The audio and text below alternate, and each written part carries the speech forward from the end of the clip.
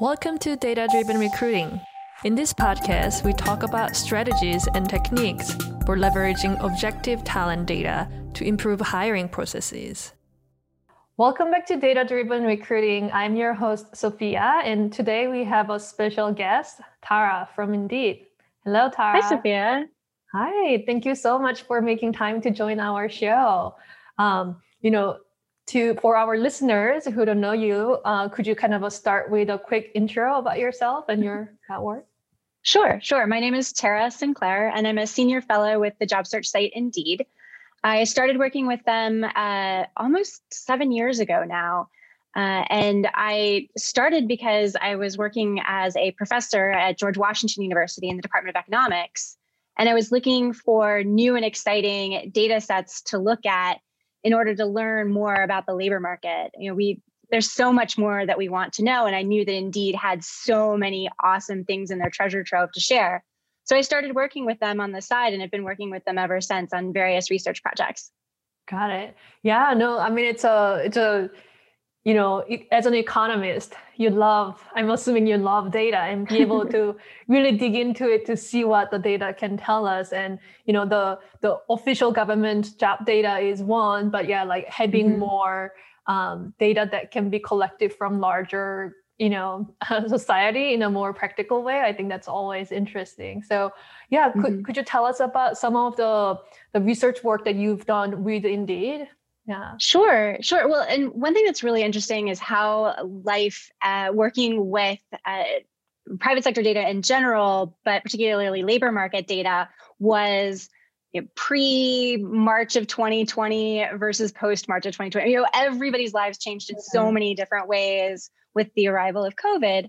And one of the interesting things is that for the first several years that I was working at Indeed, I was really focused on the granularity of the data, like the benefits of being able to dig much deeper and to be able to talk about a particular job type in a particular location and how that might fit the particular workers in that area and how the match might look. So we really focused on the granularity aspect of the data, and that's really special. And there's so many different insights that we can draw from that. But my area of research is actually macroeconomics. And so I was always dreaming of having an opportunity to use the timeliness of the data as well, to be able to see when there would be big shifts in the labor market. And we didn't have that for the first several years that I was working with Indeed data. Everything was slowly shifting and changing. And there were lots of interesting things in the very micro level data. But then all of a sudden in March of 2020, we're watching the top line numbers just collapse. And that really immediately shifted our research focus to shift from that granular aspect of the data to the timeliness aspect of the data. And we knew that it was really important to get this information out to employers, to job seekers, to policymakers, so that they would know what was happening in the labor market. And of course, we could use the granularity too. So we could also say, how is this impacting different employers in different locations and different groups of people and all of that as well. Yeah. I mean, that's a fascinating. It's almost like because you can't really do the A/B testing in the economic environment with the job data, right. But the external factor kind of impacting and shifting the dynamic could be a great, also like how different jobs or our economy respond to that kind of external forces. Yeah, exactly. So I mean, what did you find? What are some of the main things you learned? Yeah. Well, one of the big things that I personally learned from my research that I was already doing pre-COVID was I was looking at labor market mismatch. So I was interested in how well did the job opportunities that we had on the Indeed website match up with the job seekers who were coming to Indeed, and where were areas where things matched better or worse. And one of the things that I learned from my research, as well as from building on to previous research using other data sets, was that it's actually the case that matches get worse when the total number of job opportunities get worse. So you kind of have this double whammy where when the economy gets weaker, not only is there a lower quantity of job opportunities for job seekers, but the jobs that are there, you'll often hear this from employers. They'll say like, hey, everybody's saying the labor market's so bad, but I'm still not finding the kinds of workers that I need. And that's exactly what we see in the data, that things actually get worse in terms of, even though the quantity of job seekers might be there for your labor market pool, there may still not be the types of matches, particularly ones that would last a long time, ones that would be really good fit for both the employer and the job seeker. What are some of the theories around what's driving that, like widening the gap, the mismatch part? Well, so the key thing is that when you see jobs disappearing in general, they disappear in an uneven way. And so, and we can think about the most recent example as a key example of that, right? We didn't see all types of jobs disappear evenly, right? We saw service sector jobs, and this was new and different in COVID recession, but it's still a similar case that certain types of jobs disappeared in greater numbers. And therefore that adversely affected some job seekers differently than others. So the types of people that are out there looking for a job might not be having exactly the background that employers are in other fields trying to hire for right now. I see. So like the retail service or even like a restaurant service type of jobs are, because people are just not having the physical, interactions with the stores, they're just not there, it sounds like. Exactly. What are some of the jobs that they were almost kind of unaffected or even had almost like a reverse, effect on, Yeah, one of the key things that we're seeing in the Indeed data is that it's jobs around e-commerce that have done well, right? So we see loading and stocking roles have just skyrocketed. Certain types of retail as well have done well. If you think about like the essential work of grocery stores and pharmacies, and even in construction, we've seen pretty strong construction as well. And so you can imagine that people that are leaving arts and entertainment, for example, may not be keen to be looking for these other types of roles and may not be a good fit from either their or the employer's perspective. I see. Yeah, and I mean that's fascinating, and I think, and it sounds like it's not also just like a one like sector. Even that sector has a different nuances depending on how COVID is actually affecting their business. Yeah. Right. We can slice down even further because we can look at how it's impacting different metro areas, for example. And different metro areas are affected not just by their exposure to COVID, but also their own mix of jobs. So, if you see an area that really had a vibrant downtown that created a lot of restaurant jobs in the downtown area, well, when everybody suddenly was working from home and no one was going to the downtown area for lunches anymore, that work from home was good for the people who were able to work from home, but it was very detrimental for the businesses that depended upon having people come to the office in order to frequent their business. Yeah.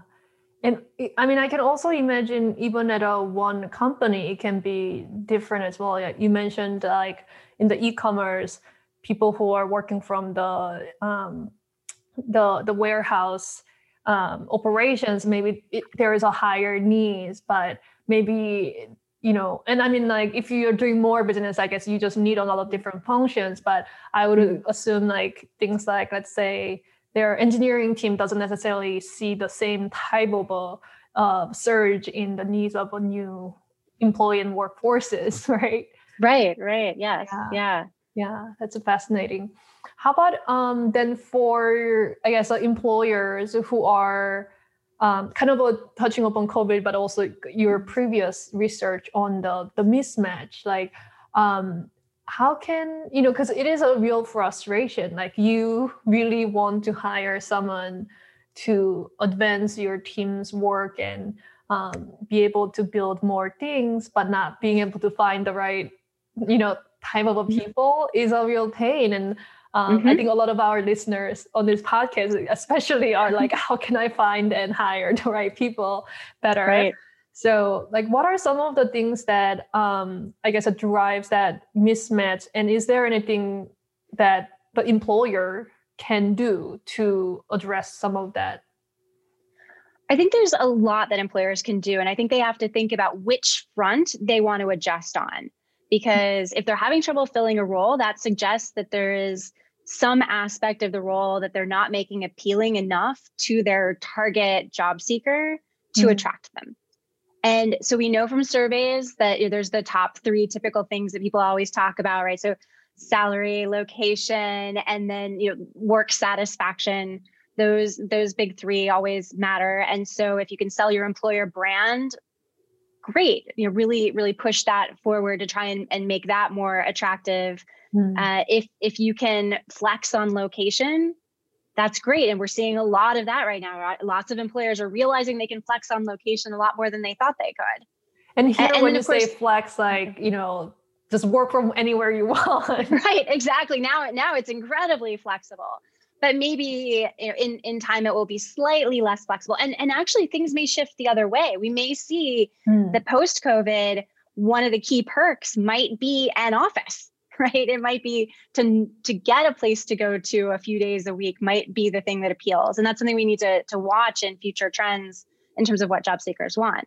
But of course, the big number one is always salary. Or if you can pay a little more, that does tend to go a long way to attract people. But employers are usually looking for other fronts. And of course, the other one is to offer more training, to take someone who has the fundamental base to work from, but may take a little longer to ramp up.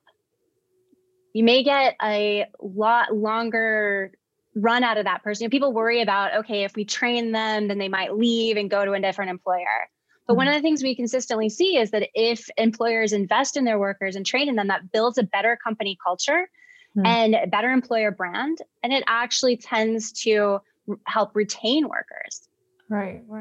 And I mean, it can be a part of your strategy as a brand, employer brand. Like, we are known for the best training ground for, let's say, marketers, and like everybody who's like the best marketers or one of the best marketers will flock to you, like, right? So it can be a strategy if you turn it around, think differently about, okay, we can't find the exact candidate profile, but maybe we can train them and then make that into more of our strength.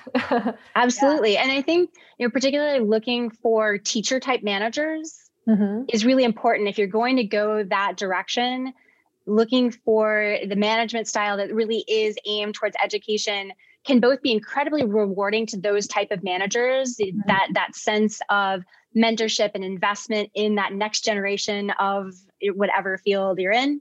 That can build retention on that end, as well as drawing in a really, really great incoming job seekers as well. I see. Yeah. I kind of want to go back to the trend that we were discussing, the remote working or working from home. Yeah. What are some of the things that you've observed in that area? Yeah, well, I mean, we're seeing the same trend in our data that everyone else is seeing as well, that for a long time, well before the pandemic, job seekers had been asking for various kinds of flexible work and in doing that more and more in their searches. In fact, as the labor market continued to improve, that seemed to be one of the fronts that employers could use to attract workers, was offering various forms of flexibility.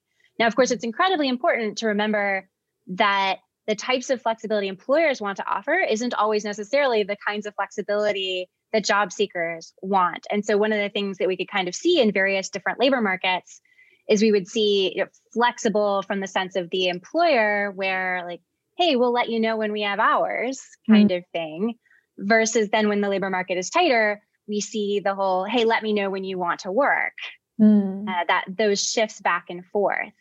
And so we know that this is something that job seekers value. We know that this is something that employers value. We know that there is this challenge of finding that match. But technology has really made things a lot better in a lot of ways. And I think we've all learned how to adopt it. very, very quickly. And therefore, a lot of it's not going to go away.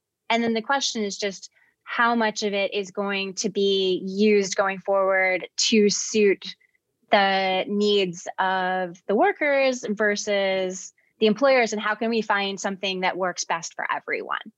Yeah.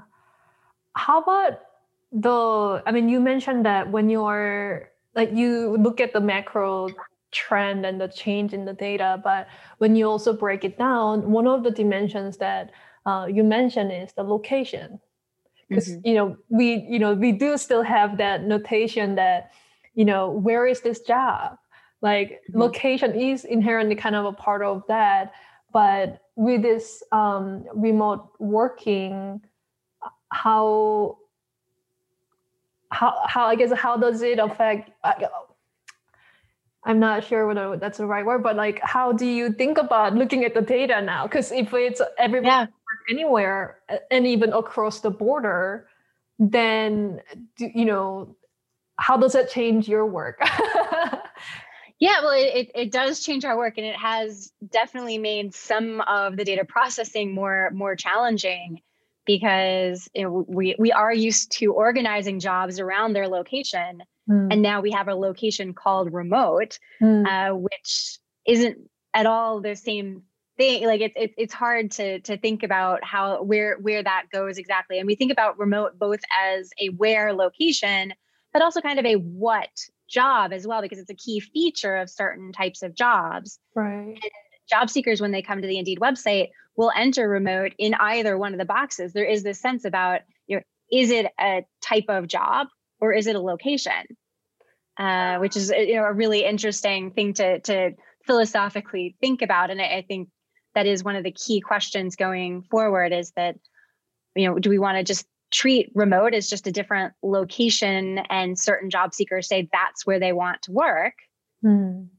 Or do we associate it more with a perk of a job? Got it. Yeah. I mean, that's a really interesting, I think I see the both sides really strong, arguments for both sides. How about, when I think about job market, like in the traditional economics, perspective, every market has a price. It's a price is a signal. Price is where things, supply and demand meets and gets, actions that take place. And, oftentimes, because we also see a huge discrepancy between job market, even for the same exact role. Let's say it's a software engineering role, the type of salary that you can command in, San Francisco, for example, is going to be very, very different from, a city that's like, outside of the US, and then like low cost of a living situation country. But now with the remote, it's almost, somebody can be hired, although they're not necessarily in this job market. So what's your advice for employers who's thinking about the compensation? Because what is to attract those talent if you're not limited to the job market? Yeah. Well, I think one thing, when you brought up this idea that, there's a price, or in this case, the wage that potentially draws the supply and demand together. And one of the things we have to keep in mind is that theoretical concept includes all of the different benefits of the job, and so salary, location, work satisfaction, sense of connection to a particular community, the perks of where you get to live. Like there's so many other features other than just the pure salary that is really part of that theoretical price when we think about the market here, which of course makes it much more complicated, but also does give employers a lot of different dimensions to think about making their jobs more appealing. And so if you're thinking specifically about the remote jobs, I think one of the things you want to figure out is remote, back to what we were saying before, is remote a perk? In which case, maybe that suggests that other dimensions could be lessened in some way, or at least not have to be quite so competitive on salary if remote is a perk. Now, if everybody is doing remote, if that becomes the standard in your particular job market, then you're going to have to compete again against all of those other people that are offering the similar mix of perks. So I really do, this is where, coming back to, is if remote is a location, then I think we will find what that equilibrium price looks like for different types of jobs in that remote working space, assuming we have a fair bit of robust competition to help set up that salary. Yeah. Well, I think it's really important to just think about the big context as well as the narrow context. Like, it's very important for employers to look at their direct competitors to get a sense of their particular market. But every once in a while, I still think it's important to zoom out and see that bigger picture. Yeah. And that'll really give you useful context for making decisions. Right. Yeah. Thank you so much for your time. And thanks everyone for joining us today. For more tips and insights on data-driven recruiting, please visit ddr.codesignal.com. See you next time.